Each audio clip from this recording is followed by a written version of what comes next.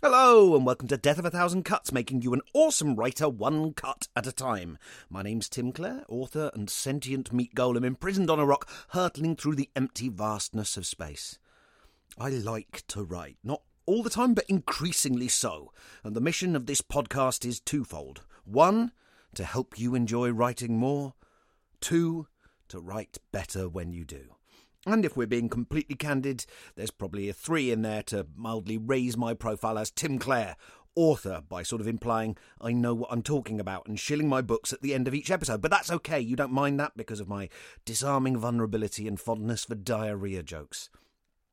Today I'm going to take a look at another first page sent in by you, the listener. I mean, not you personally, obviously, although possibly specifically you if your name is Jack. Well, the Jack who sent in the extract. Your being called Jack doesn't make you the author of this piece. Technically, it's a necessary condition, but insufficient. If, having listened to today's episode, you decide you'd like to submit some of your own writing, I'll explain at the end how to do that. But workshopping is a team sport, so I'm going to read the piece out in just a moment.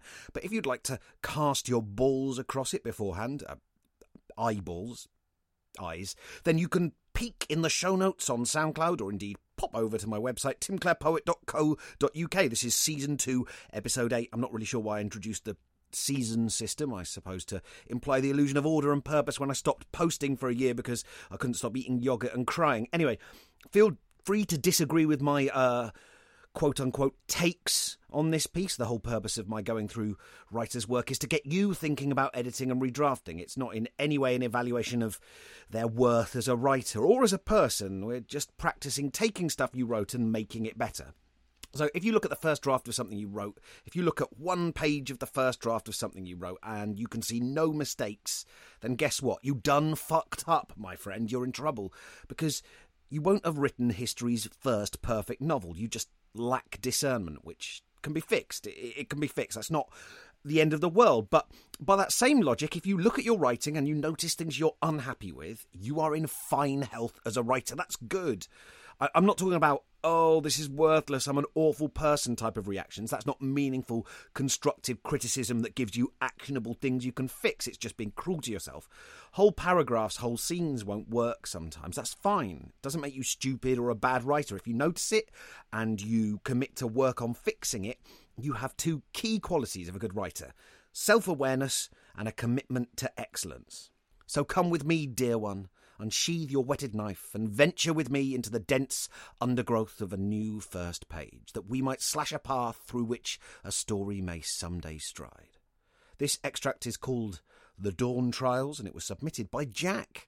Thanks very much, Jack.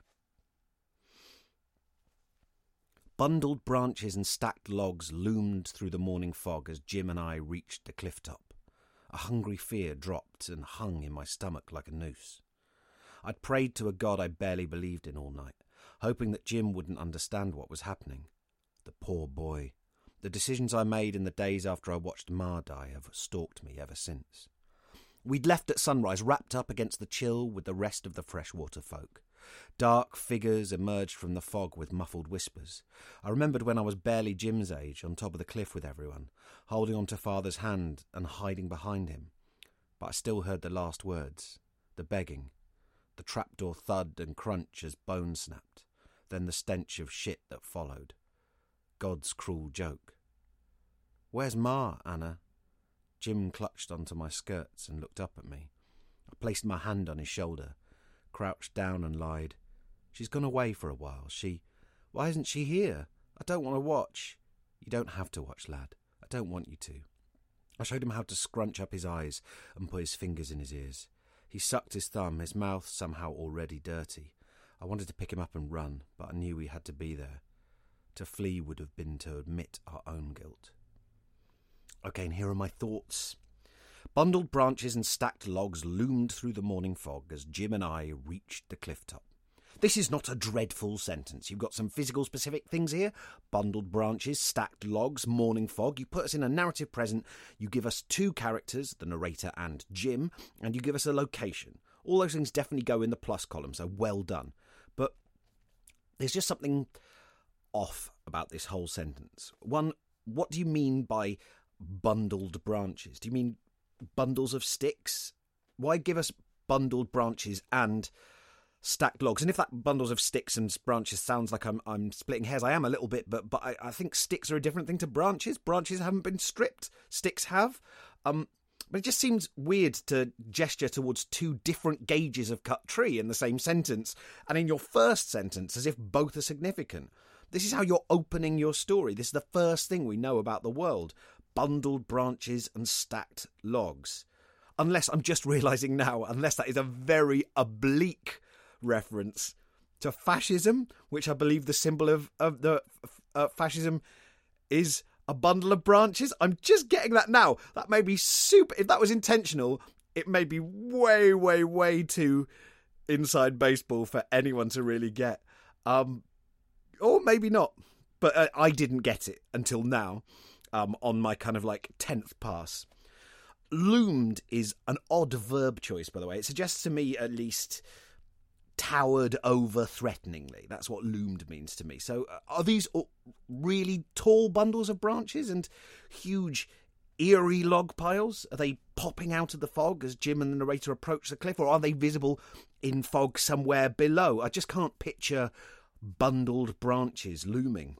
They sound like something out of a regional craft fair. It's like writing Welsh love spoons and faux suede cushion covers leered through the mist as Nigel and I reached the church hall. I'd pick one out of those two things, and actually now I reread it, the problem is you don't say stacks of logs, you say stacked logs, which picks out the individual logs and uses stacks as an adjective. Stacks of logs makes stacks the subject of the clause. It's a noun there, and of logs is the adjectival phrase modifying it. So stacks can loom, sure. Individual logs, even if they are stacked, can't. And if that sounds stupidly nitpicky to the point of missing the whole context of the sentence, like I'm combing through your work like a lawyer trying to catch you out. I am. First of all, Jack, that's a fair criticism of what I'm saying. Some readers don't notice this stuff. Most can't pinpoint exactly what's shonky with a sentence, just like most drivers couldn't build a car, and they might not be able to identify what elements make one car a pleasure to drive and one car feel a bit off. And most of us, for a variety of reasons, to extend the driving metaphor, will just drive what's in front of us, what we can get. And if the clutch is unresponsive and the steering turns to butter at low speeds, we probably put up with that because, well, we might not realise we can do any better, or it might just be a bit of a hassle. And the car gets us from A to B, right? So and the reason I say that is because obviously readers are not always hugely discerning about these things, and you don't always have to cater to them, and there are a bunch of bestsellers that don't particularly worry about whether the sentences are finely crafted. You don't have to, but going into this level of detail is all about doing justice to your story and treating the reader like an honoured guest. This opening sentence is confusing and muddled to me. It carries a big burden. It's our first glimpse of your fictional world, and so flaws are magnified. We don't have context that allows us to read round inadequacies in the sentence. I'd suggest you're trying to do too much in one bite here. Maybe have the narrator and Jim walking through the woods, tall piles of stark black logs looming out of the fog, silhouetted against the morning sun. Why are the log piles significant? What do they tell us about this world, and why have you chosen it as the first thing you mention? I mean, yeah, it might be the fascist thing, right? That might be why you're saying it. That's still tricky. There's going to be listeners, if you're listening to this now and you're like, oh, I got that was meant to suggest this is a fascist dystopia. Well done. You can have a smartie and go to the top of the class. I didn't, and I think most readers won't pick up on that. If there's another detail that would better ground us, where are we? What kind of world? Tech level? Maybe pick that instead. I do like the sentences ending on cliff top. That's a strong, appropriate noun. You know, they get to the cliff edge and the sentence stops. You know, the form of the sentence mirrors the word. That's great. I went back and forth of whether you could cut it down to just cliff, but I guess cliff top is clearer. Cliff could mean they arrived at the base, at the foot of the cliff, so probably keep it as cliff top. A hungry fear dropped and hung in my stomach like a noose. A hungry fear dropped and hung in my stomach is just... wow, that is really good writing. Listen to the sound of it, the assonance of the repeated sound. Beware, I've got a bit of a cold this morning, so it's adding an extra kind of like gravelly ASMR roll to my voice, so my apologies if any of you become slightly aroused. But a hungry fear dropped and hung in my stomach. Hungry, hung, stomach. I don't sound sexy, I just sound ill. And the cadence of dropped and hung, hungry, hung, stomach. You go dropped and hung, and it's like these two terminal stresses on single syllable verbs, each mirroring the violence they described. A hungry fear dropped and hung in my stomach. That's excellent stuff. Very impressive. But you say, clearing your throat, what about the simile, Tim? Because that wasn't the whole sentence, was it? It ends like a noose. No, that is unequivocally a bad simile. Cut it. And I shall brook no dissent on this, because this scene is about a hanging, right? And you've already implied the noose with your verb choices, dropped and hung. And then it's like you don't quite trust the reader to make the connection. And by the way, it doesn't matter if they don't. That's not necessary for this image to work. When you pull from adjacent lexical fields, the reader doesn't have to think, oh, like a hangman's noose. You're just evoking a mood. It's subliminal. It's a really powerful technique, actually, employing language associated with a particular thing without actually naming the thing. Imagine, for example, describing a character eating a steak dinner while using verbs, nouns and adjectives drawn from vivisection or pornography. Imagine the various effects that would have on the scene. And you can do that here, but by stepping in and going, like a noose, it's like you're leaning in and digging us in the ribs with your elbow going, do you get it? Do you get it? It's like writing, freezing sleet slashed through his cloak as he rode, cutting him to the very bone like an assassin's blade. He felt for the assassin's blade at his side. He would need it later, for the assassination. He spurred his horse onward, down the narrow trail, snow rushing at his face, like an assassin on horseback. Let the reader finish the riddle themselves. Don't give them the answer. It's far more powerful if you set up two electrodes and let the spark between them happen in the reader's head. I'd prayed to a God I barely believed in all night, hoping that Jim wouldn't understand what was happening. So 3 sentences in and you're wheeling back to recap something that happened previously. I have no real sense of where this is all happening yet. Hold your nerve. Stay in the narrative present. The scene will have much more tension if you don't allow us to duck out of it. I'm not sure what barely believing in God means, by the way. It's an odd qualifier that dilutes the sentence. And I don't think you can capitalise God while also using the indefinite article. It makes it sound like she's praying to some random obscure deity like Chernobog, like she dialed the wrong number. I prayed to a God I barely believed in. I understand that the introduction of faith is probably very important here, what with the lumber and the mention of God and the hangings. I'm starting to imagine a sort of quasi-frontiersman fundamentalist society here. That's where the various clues take my mind, which may or may not be where you want it to go. And the tension between faith and doubt and external shows of faith versus internal secret doubts, that might be really important, especially if someone's being hung for reasons we don't quite know yet. The narrator certainly doesn't sound like she's into this whole hanging her mother business. I'm going to say here that I have doubts about the name Jim. No offence to anyone called Jim. I like the name Jim in daily life, but it doesn't really suggest anything here except a lack of imagination with names. I'm not saying you have to go all in on the whole Caleb or Isaac blinking neon sign. This is a biblical fundamentalist society semiotic allegory business, but Jim, it slides right off my brain. I'm sure there are going to be great stories in the future written about people called Jim, but it's just not a very juicy name to get my teeth round. The decisions I made in the days after I watched Ma die have stalked me ever since. The chronology of this sentence is breaking my brain even now, I think. I think what we're supposed to understand from this sentence is I am speaking from the narrative future. The event is taking place now in the narrative present, and that's my mother's death. And this story is going to turn on the days that follow, which I'm going to survive because I'm telling you. And I get the positive impulse behind this sentence. The decisions I made in the days after I watched Ma die have stalked me ever since. You want to give us some foreshadowing, a kind of little did I know my life was about to change forever. Except we are not very far into the story yet. I don't think we're far enough. And there's 5 sentences in your first paragraph, and one of them drags us into the narrative past, and this other one leaps into the narrative future. That's not virtuoso or dynamic, it's just confusing. The fact you attempted it is really cool, though, and later on this kind of nod towards the future could be very effective. It's a great impulse that you have as a writer, and it speaks very highly of your instincts, but just here it's too early.